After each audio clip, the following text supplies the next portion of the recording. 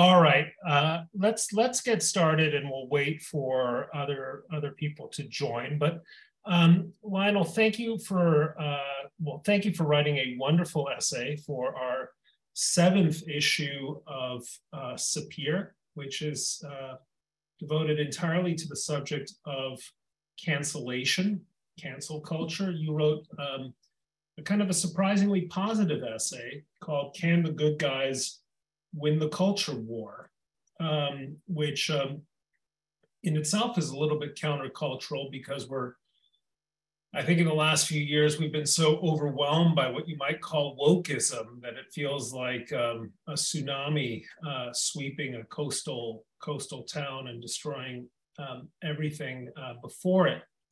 I also want to plug your book, which is just out about 6 weeks ago or so, Abominations. It's I don't know if our audience can see the cover.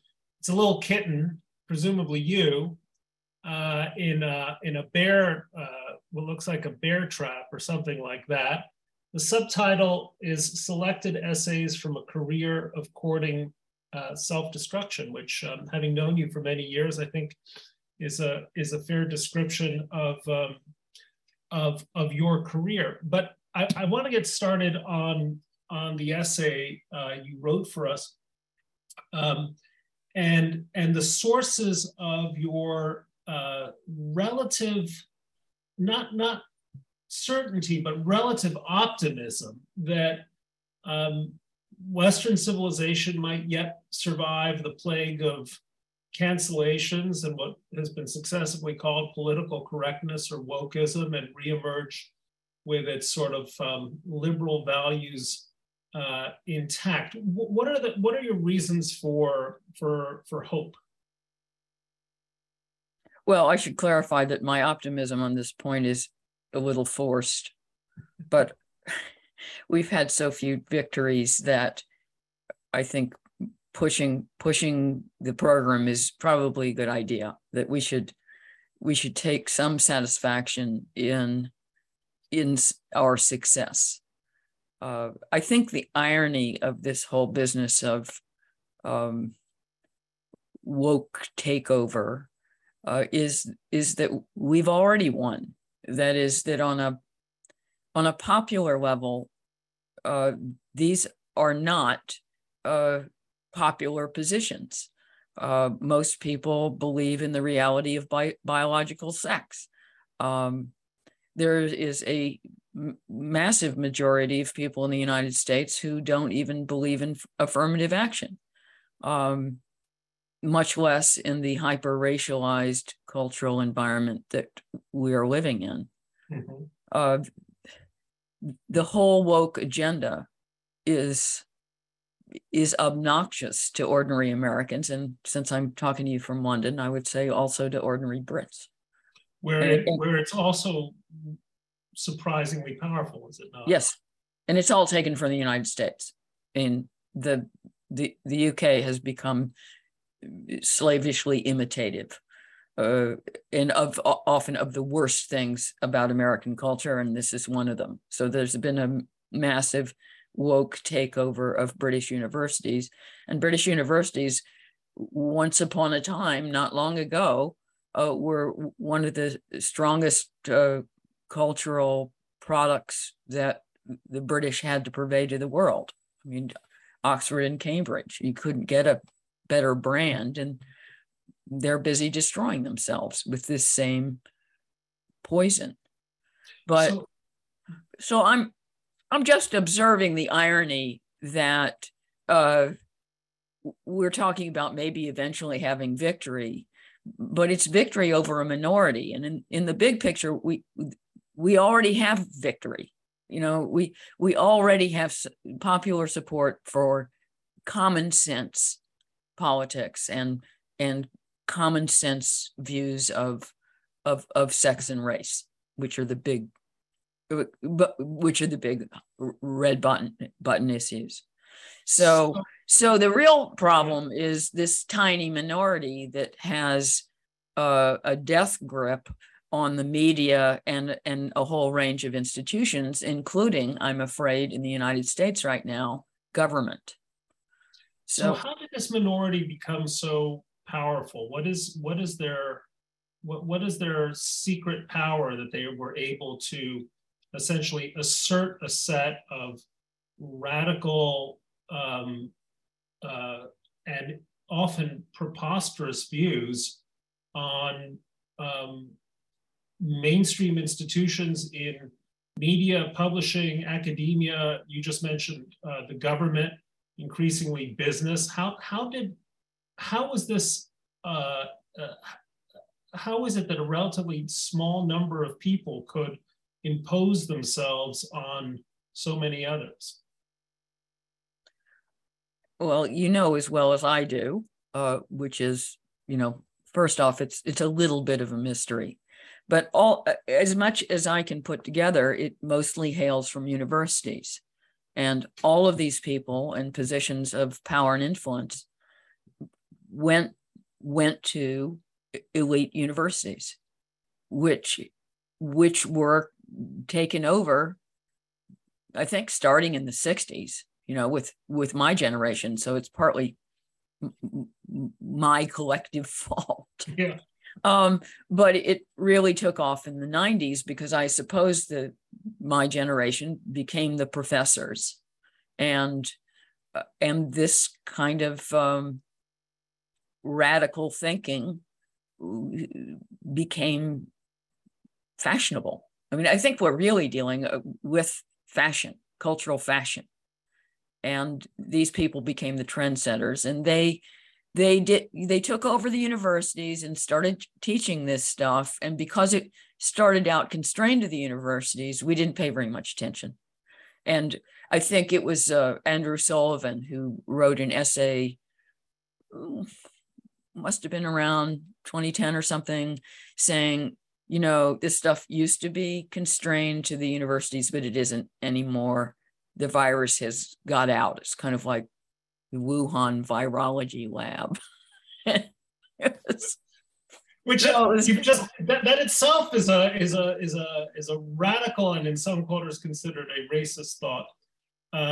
Although there's a fantastic piece, I'm saying this digressively, from ProPublica, which lays out an extraordinarily powerful circumstantial case for the laboratory origins of a virus, which I commend to people's attention because you are unlikely to hear about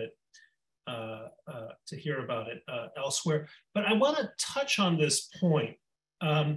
Many years ago, Midge Decter wrote a famous, I guess it was a book called Liberal Parents, Radical Children.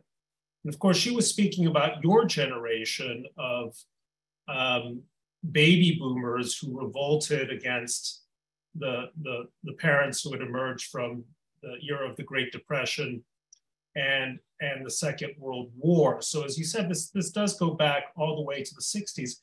But nonetheless, the generation, your generation, that became university professors, administrators, heads of publishing houses, leaders of major media organizations, were for the most part liberals who believed in free speech, believed in the kind of feminism that kind of came to the fore in the 1970s and 1980s, of women being responsible for their own choices for better or better or worse, who, at least even if they were liberal in their politics, subscribed to the idea that it was important to hear from the other side and give the other side its view, that publishers were in the business of pushing the boundaries of what was possible to say rather than reining it in.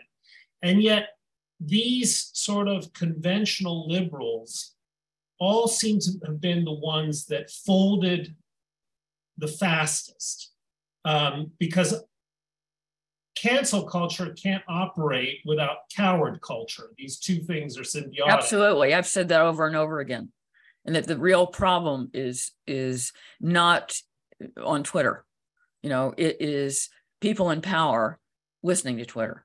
It is people in power not realizing they're wearing Dorothy's shoes, right?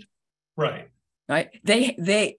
You have to have someone in authority to fire someone as a result of something that they said that didn't go down well with the rabble. If someone in authority just sits there and says, well, you know, too bad you don't like it, we're going to back our man or our woman, and we will survive this, then there would be no cancel culture. You know, cancel culture is about capitulation to the mob.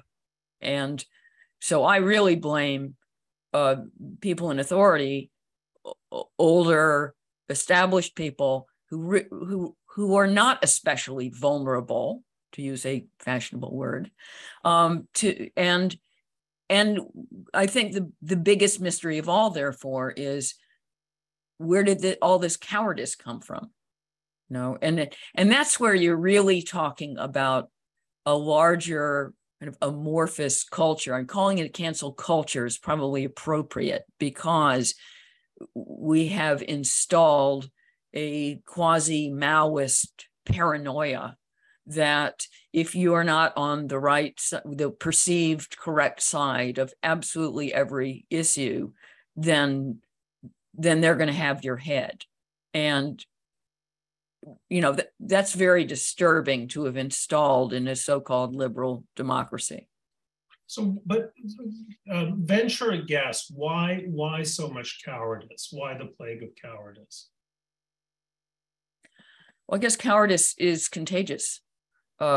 In this, I think what we're seeing, we've seen it over and over again, but this is at scale, and it's ultimately a failure of the capacity for independent thought. So, I mean, I often listen to these people talk, and they all use the same words. You know, they all say people of color, and I think, did you think you invented this stuff? I mean, why do you all sound the same? Why do you all express yourselves exactly the same way? And it's this rank imitation and unthinkingness and conformity. You know, I suppose we could be conforming to something else. As it happens, we're conforming to this.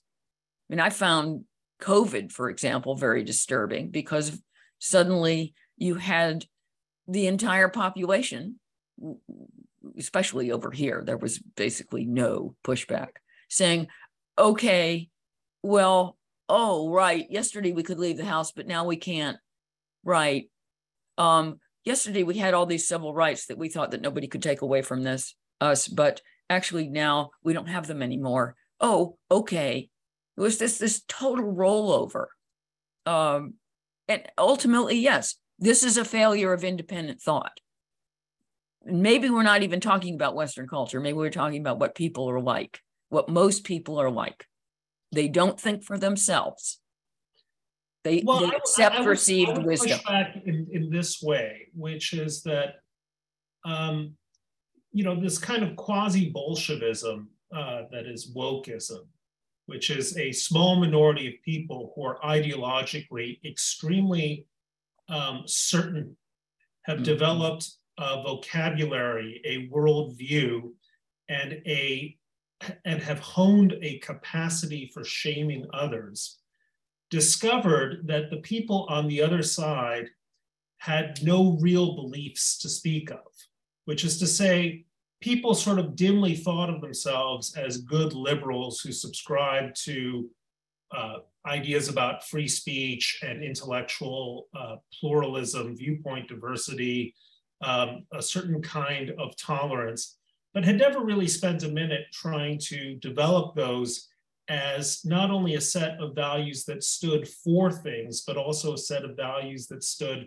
against things, right? So the moment you accuse a nice liberal of being a racist or a something phobe, right, they collapse in a puddle because they've never been able to articulate for themselves, well, hang on a second, I actually stand for a set of values that are coherent and defensible and need to be sort of articulated and understood in a wide way.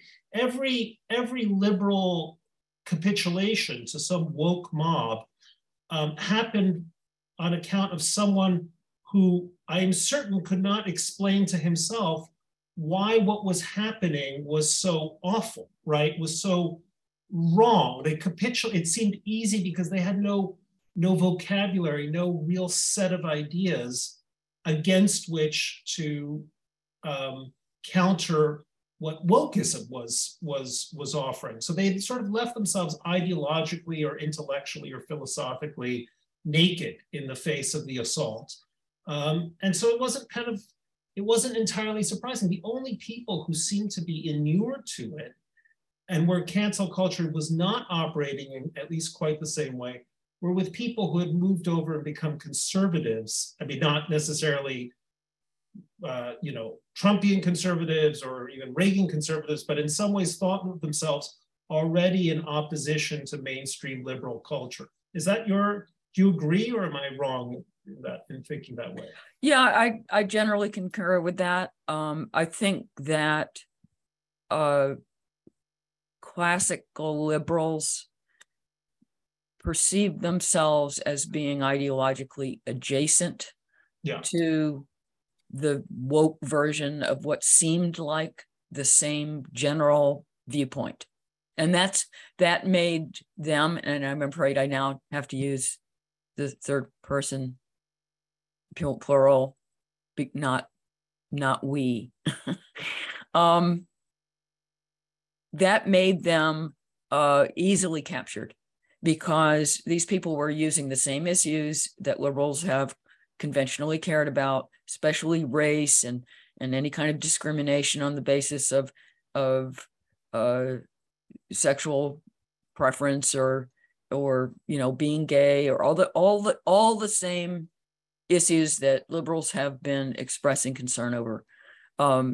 This other crowd was also paying lip service to. So it seemed as if you were all the same. And I think that adjacency was misleading, because one of the big differences is an absolute, not lack of interest so much as utter disbelief in free speech. And that is a liberal's crowning value. I mean, that's where the word liberal comes from, is the same root as liberty. So I think that made, American Democrats, maybe slightly leftist American Democrats, defenseless. Right. And the only way that you could defend against these people, and this is still the case, is basically to declare yourself on the other side. And people like me, and I am, I'm a registered Democrat. I've been a Democrat my whole life. Now feel rather homeless. But the only way that I have been able to handle this in a kind of geometric sense is to accept that I have been repositioned to the right of center. And I mean that in the passive construction. I didn't do it. I just refused to move with the tide. I stayed exactly where I was, saying the same things I've always said, but lo and behold, I look around me and all the people with whom I agree are being categorized as conservative. So, a long time ago, I stopped fighting that. To me, it's not the biggest insult in the world, especially now that liberal has been so horribly besmirched. So if they got to call you something, go ahead, call me conservative. So I just want to mention, I notice people are starting to populate the Q&A field with questions. And I just want to encourage those who are listening in to, if there's something you'd like to ask Lionel, to put the question in the Q&A function, and I'll try to get to them starting in a little later in this hour. But I want to talk, Lionel, I want to ask you about you as a writer. I'm sure everyone who's in on this call knows that you are a celebrated novelist. We need to talk about Kevin is probably easily one of the 20 most important books of the last 20 years, maybe 10 most important books of the last 20 years.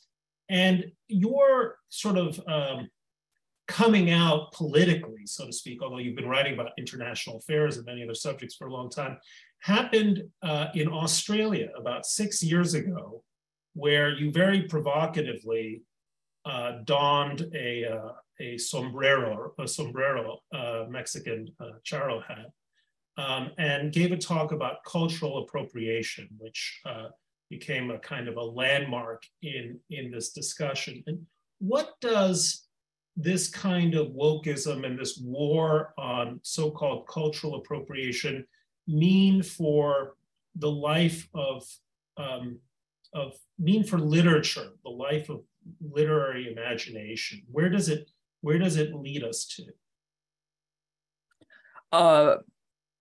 I think the whole movement has been very hard on literature, partly because the publishing industry has been completely taken over by women.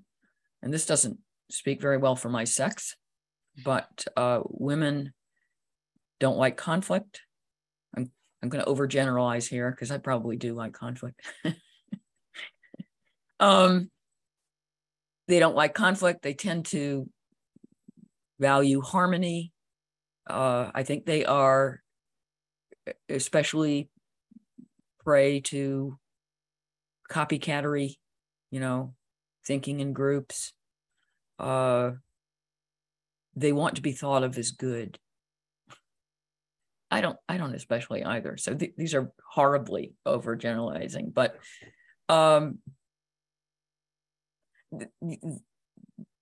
fighting back against this stuff in publishing would require some steel, right?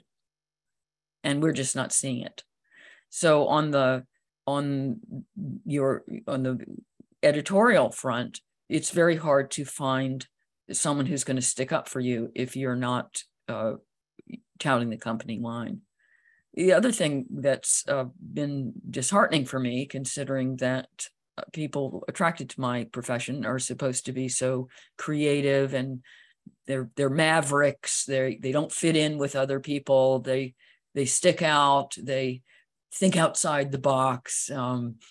They make things up. They push the boundaries. Well, this is those are the conventions. But actually, I have found that most of my colleagues, who almost universally hew left politically, have gone almost completely along with this stuff. And I find it perplexing because it's so much not in our self-interest, because it's all about control. It's all about conformity. It's about getting you to restrict your imagination to basically your own life in whatever little group you happen to belong to or set of groups. So it's anti-imagination. It naturally produces horrible books. And, this is a loss for readers. And I am a reader, so I feel the loss as a reader, not just as a writer. But I don't understand why anyone who writes novels would want to subscribe to a set of rules, not of their own devising, that hems in what you can and cannot write about and how and what words you can use. I mean, I don't want to be told that I can't use the word slave. I have to say enslaved person. I see absolutely no logic to that. I don't see anything more insulting about slave rather than enslaved person. That means exactly the same thing, and slave is shorter. And this whole idea of you can't use nouns for people because you are reducing them to some small aspect of their lives, or it's insensible, right? I mean, that's like saying, well, you can't call me an American because I'm more than an American. It endangers language. And this kind of Nazi approach to what you can and cannot say it's utterly antithetical to writing anything. And I am mystified why I have had so little company in fighting back against it in literary circles. Now, I am getting a lot fewer invitations to do this, that, and the other literary festival than I used to. And I think it probably comes down to my having been so vocal politically. Now, am I complaining? Not really. I've been to a lot of literary festivals, and in some ways, I'm lucky not to necessarily be enticed to a bunch of drinks receptions. But still, I find it telling about the current situation. Do you, to what extent do you worry that prizes in literature seem to be going to writers who are being selected on criteria other than the merit of their work? I think that book buyers, that tiny group of people, are on to the prize giving thing. You'd have to be an idiot not to notice when a short list in a country that's 85% white is itself 85% non-white, for example. I mean, people pick it up. They're, lately prize shortlists are reliably non-white, at least female, preferably has someone who's trans or at least gay or non-binary on it. I mean, it's been composed and not of the books that were necessarily the best books. And you're never supposed to observe this, by the way. It's all tacit. And I've talked to editors who will allude to it under their breaths, but would never go public. But the real loss is, ironically, to the prize itself, because they have discredited what the prize means. And once the readership picks up that they are simply being force-fed a politically correct list, they're not going to take the prize seriously, and they're not necessarily going to buy the winner's book. So it doesn't actually help publishing in the end at all. In fact, ironically, it doesn't help minorities. It doesn't help minority writers, because once you get on a short list and you have what are called over here protected characteristics, then you don't necessarily get credit for having written a good book. And maybe you did write a great book. Maybe it's a bloody brilliant book. Yet, because of the way these shortlists are being curated, then it doesn't appear that you got there because of your own excellence. And that's a terrible thing. It's the same problem with affirmative action across the board.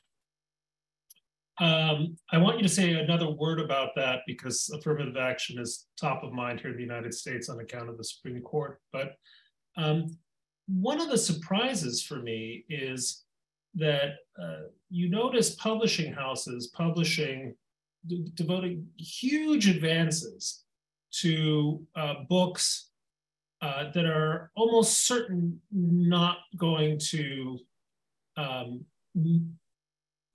sell particularly well and make up for that advance. And I hear from friends also in the publishing industry, it's always sotto voce, it's always kind of like, just between us, cone of silence.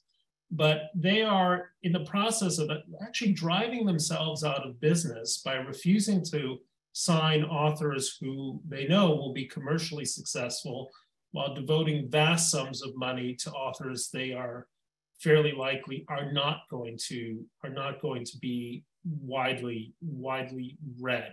And so you have an industry which seems to me kind of in a process of suicide, of financial suicide by devoting itself to stuff that they know their audience base isn't interested in. So again, how is this happening? And are there any sort of points of light? Because you do have authors who want books that are relate to their concerns and are more readable and more interesting and livelier and less hemmed in by political jargon. So how is the publishing industry doing this? Well, I think you're right that this is a kind of larger death by vanity. Yeah. In fact, there's an article in the Times in the last couple of weeks about Hollywood. Did you read that one? I did not. Well, I should read my own paper. Hollywood has done the same thing, yeah. But it isn't lasting very long because all these wokey films nobody wants to see, and they're huge commercial flops. And when you have a commercial flop in Hollywood, it's on a completely different scale than in publishing. I mean, you're talking about millions, often tens of millions of dollars that just go down the plug hole. So because there's so much more at stake, Hollywood isn't going to stay there. It's like, well, we tried that. We tried, our Muslim superhero, and nobody wanted to watch it, so we're not going to do that anymore.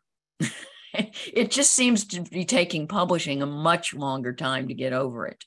But at a certain point, the commercial money people have to move in and say, look, you people are losing a lot of money here.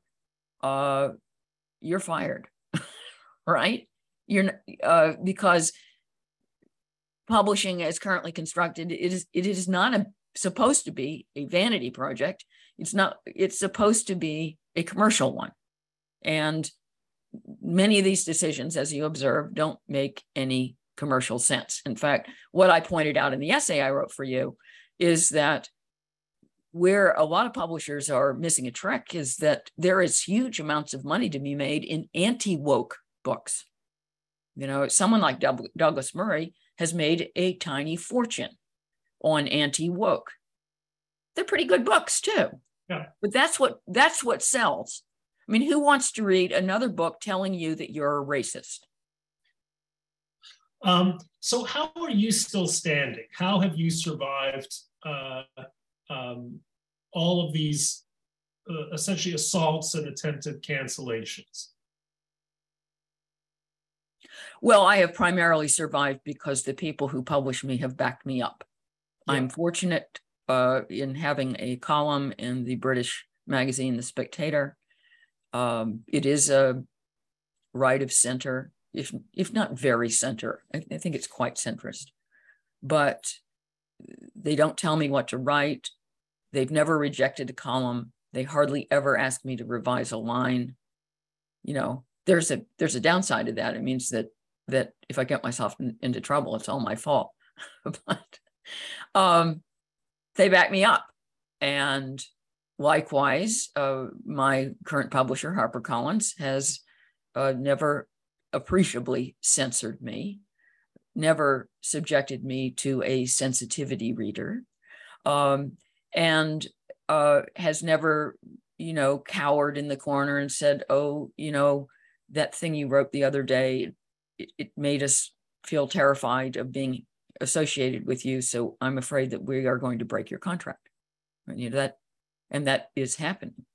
But it isn't happening to me. But I have to say, I have to credit the people, the grown-ups who are backing me up and who are publishing my work more than I credit myself. And do you think that this, again, getting back to the theme of your essay, do you think a corner might be being turned, not only because financially the incentives are clearly moving in a very different direction, but a certain kind of exhaustion with constantly, I'll say something politically incorrect, kowtowing to politically correct pieties? Well, I got exhausted by this stuff a long time ago, as I'm sure you did as well. I am surprised so far at the endurance that people are showing for this crap. I mean, obviously the essay is asking the same question I am asked constantly. You know, have we reached peak woke yet? When is this stuff going to be over? Or is it, you know, or is it just going to keep getting crazier? And that's pretty much what everyone needs to know. And that's up for grabs. I try to put the optimistic case because there are certainly victories to cling to. I mean, I thought that the fact that the NHS in Britain is shutting down the gender clinic that had been warehousing underage kids who were confused into transgenderism, the fact that that's been closed down, and the NHS has done a huge reversal, and rather than arguing for the importance of gender affirmation, is now telling doctors in the UK, you know, most of these kids are going to grow out of it. Don't necessarily cooperate with, you know, changing their names and this whole social transition thing, and, you know, just wait for it to basically wait for it to go away. That is an enormous 180, and I think that's very promising. But it isn't over yet, and I am hopeful in the big picture. I just don't know how big the picture is. You know, that all revolutions fail. They either fail through failure or they fail through success. And then they kind of, when they succeed, they contain the seeds of their own destruction, or if they survive, then they adapt to pragmatic requirements and reality, and you know, and then they become basically not a revolutionary anymore. You know, so I don't think that we're stuck with this stuff forever.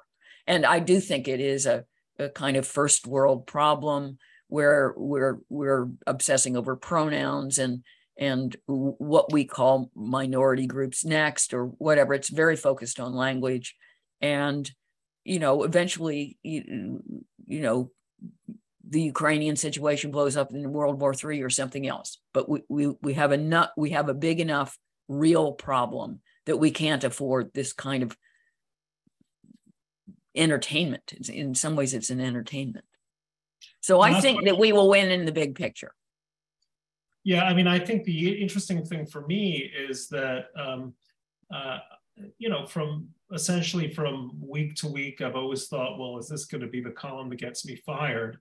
And what's changed in the last few years is that I've stopped caring whether it is. So, and I think it's because you realize that there's a life outside of institutions that have subjected themselves to these kinds of strictures that, you know, it's not the end all and be all. And so ultimately the only cancellation that is taking place, or institutions will wind up canceling themselves while other people find a way to thrive in the professions they Well, I think you're seeing that in universities, and that's one reason that the Supreme Court case with Harvard is so important.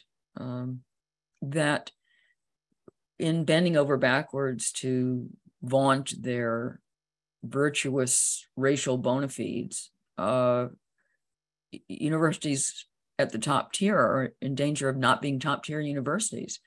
They're in danger of so reducing their standards that a graduation from Harvard doesn't mean anything anymore, because hasn't been taken for a long time. But yes, go ahead. Yeah, I mean, that's what people are buying when they want to go to Harvard. It's a brand, and gradually you are besmirching and degrading the brand in the interest of a particular advertising campaign. And I think that it could begin to genuinely backfire.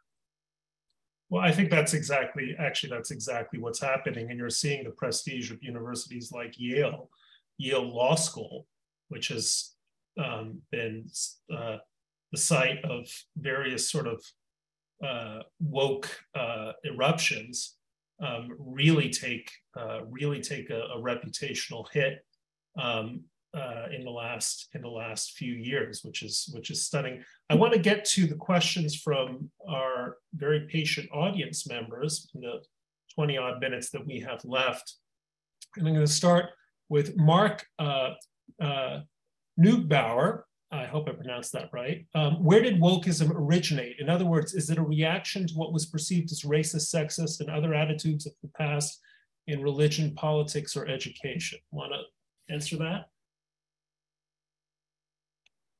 I don't think it was as clean as that. I don't think it was that reactive. And if, you know, the weird thing is that the degree to which it was and is reactive is that it's reacting to the success of liberal policies and liberal viewpoints and not its failure. So that as the society has become only less racist, this movement becomes more obsessed with racism. As we've become only more accepting of different kinds of sexuality, and more genuinely equal in terms of the way we treat the two different sexes, the more we enjoy success on these fronts, the more this movement is obsessed with exactly these issues in any way in which we might be failing. So it's almost like it's reacting to the loss of cause. That's an interesting answer. Linda Geller Schwartz asks, to what extent has the concept of safe space done the real damage to liberal open discussion? Well, I think the whole safe space thing is insulting, and I don't understand why students and young people in general would want a world in which they're perceived as so fragile that they need to hide in the closet. I mean, and then of course it's creating a market for safety.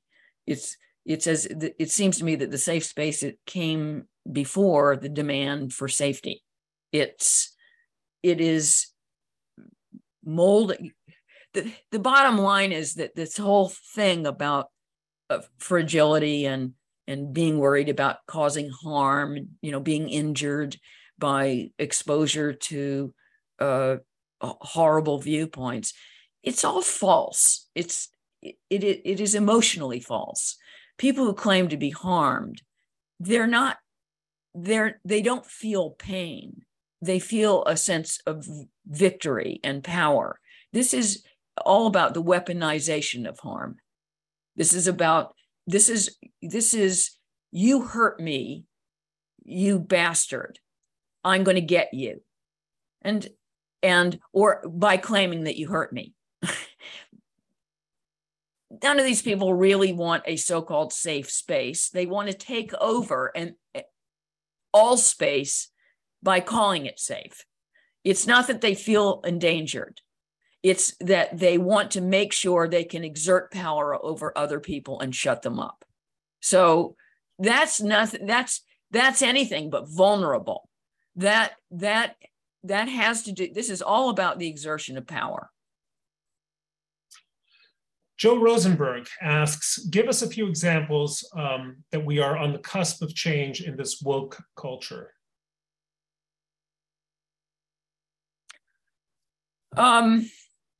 It doesn't go down very, very well politically. I do not think that Joe Biden's administration's kowtowing, use the word, to this ideology on all kinds of fronts has made him a popular president. And I think it has damaged him for the midterms. I think it damages his prospects for 2024 should he foolishly choose to run again. As we started out observing, this stuff is not popular, and he's done himself considerable harm. And his larger administration has done itself and the Democratic Party considerable harm by allowing themselves to be captured by their own far left. And I think that that's a good sign that it doesn't help. It's not winning, literally.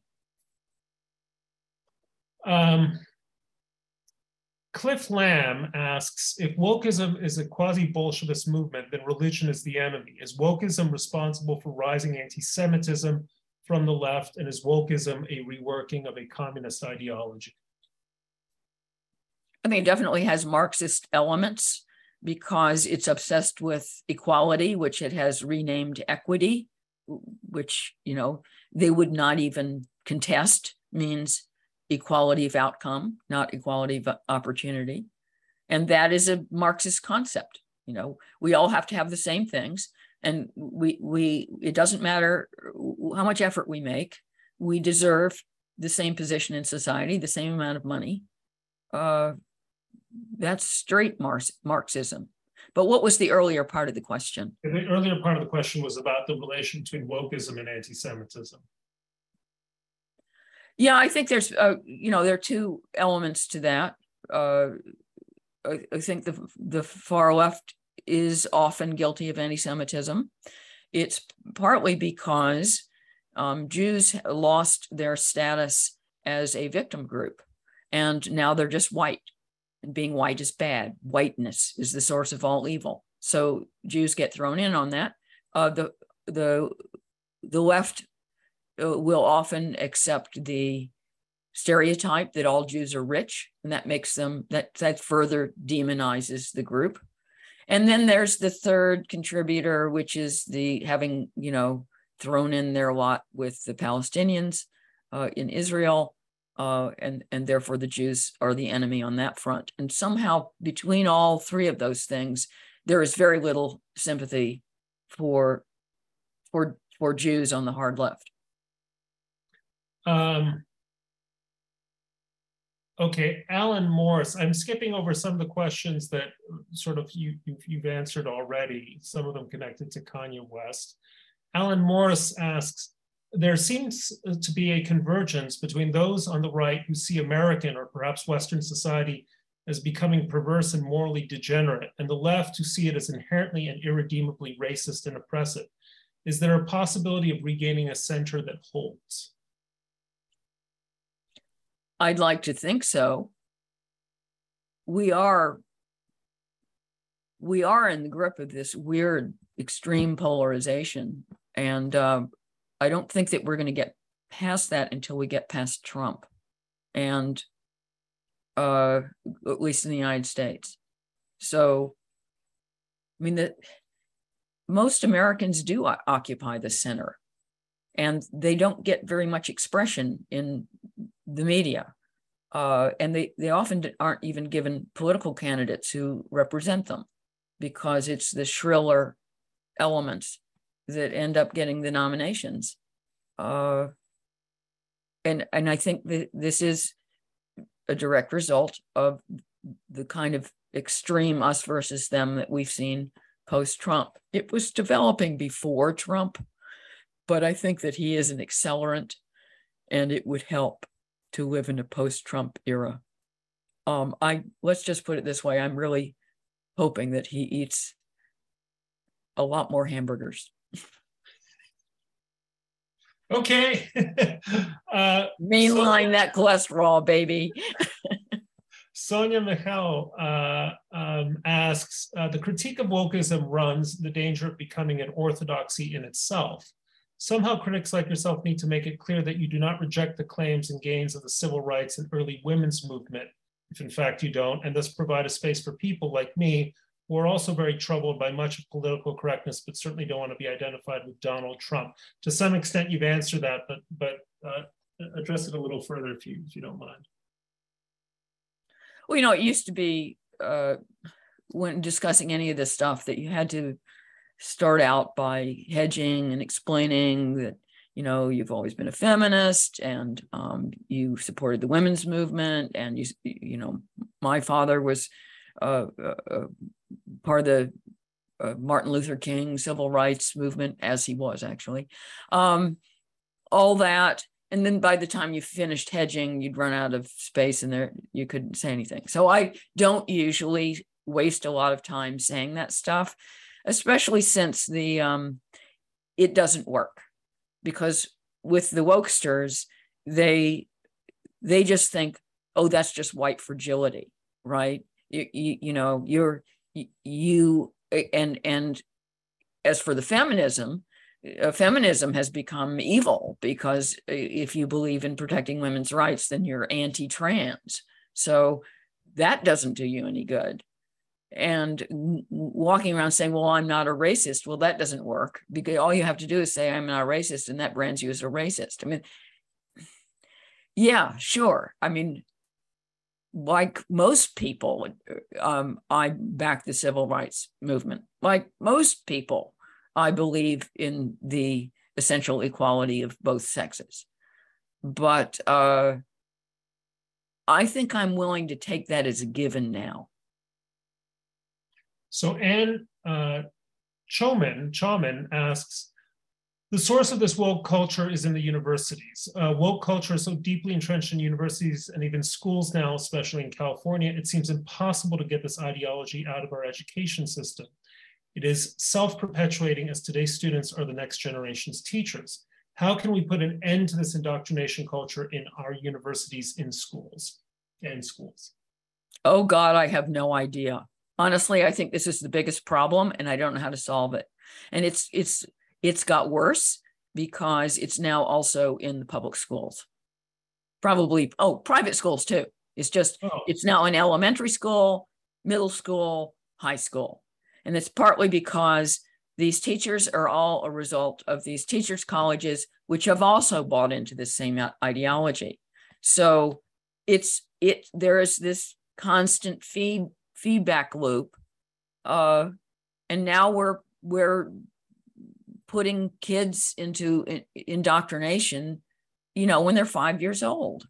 And this is a horrible experiment. I'm not quite sure what comes out the other side. I would like to think that a proportion of those kids will throw it all over and have had enough by the time they get out of university, because they've been force-fed all this stuff. But that takes a certain kind of backbone and capacity for independent thought, which I have noted is in short supply. Well, one answer I'd offer two, just to supplement your answer.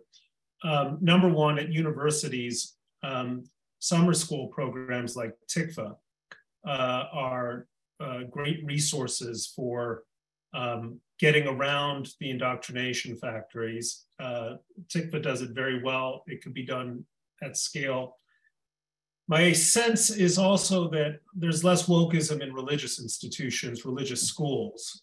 So if you can send your child to a Jewish day school, or if you're not Jewish, to a Christian school, they do not have the same sorts of, they have other beliefs to which you may or may not subscribe, but not necessarily this set of woke beliefs. And then, of course, as we found out in my conversation with Bethany Mandel, there's homeschooling, which is doable. Now, let me ask. If a lot of work. A lot of work, right? Not obviously more easily said than done. Jonathan Siegel says he's a management side employment lawyer and homeless Democrat. In employment world, the woke positions are often protected by Title VII so that opposition may be seen as discriminatory, fighting it, but at my peril. And then he has nice words for us. So any thoughts to Jonathan? Sympathy. Yeah, I think the way that this indoctrination has reached the corporate world is in some ways the most dismaying recent development, because employees are being forced to take these anti-bias training, at the end of which you're more racist than you were going in. Yeah. And having to, they're like in research, when you're submitting a research grant now, you have to justify the grant by explaining how you're going to improve diversity, equity, and inclusion. It's hard to fight, because you want the grant or you want the job, and you need the money. And I think that on a number of these fronts, someone has to take it to court because it should be unconstitutional. Let me ask one question from Wolfgang Pordzik, who asks, are we concerned about potential overreach fighting wokeism? For example, state legislatures passing overly simplistic laws pushing back. Oh, it's definitely a danger, going too far in the other direction, and therefore becoming illiberal and too controlling in the opposite direction. I am comfortable with state legislatures passing laws that don't allow medical establishments to give cross-sex hormones and puberty blockers and life-changing unalterable surgery to minors. Okay, I think that is protective legislation. Once you turn 18, you can do anything with your body that you like. But I think it's worth saying before then, you are not capable. You are not a grown-up yet. You are not capable of making decisions of that scale for yourself. And there are other things you don't get to do when you're 18 either. And so there's plenty of precedent.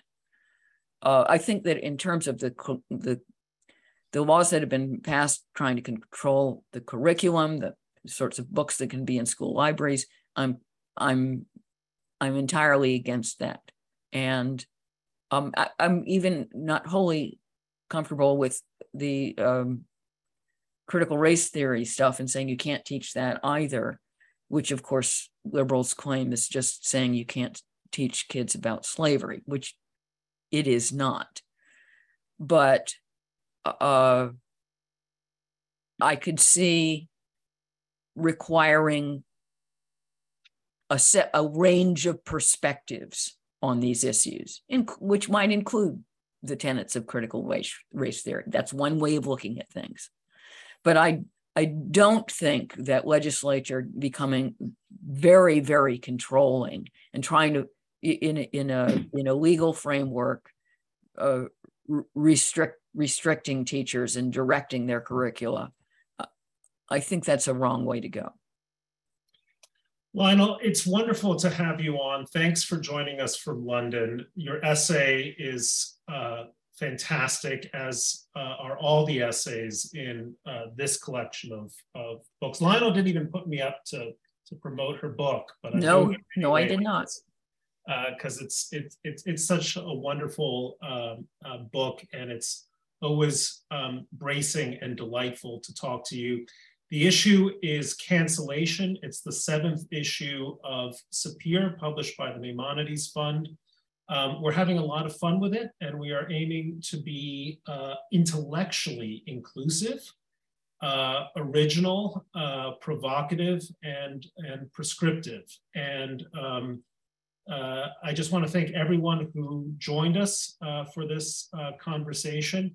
It's an honor for me to have a friendship now of decades with Lionel Shriver, really one of the great literary figures of our time. Thanks for being a part of what we're doing.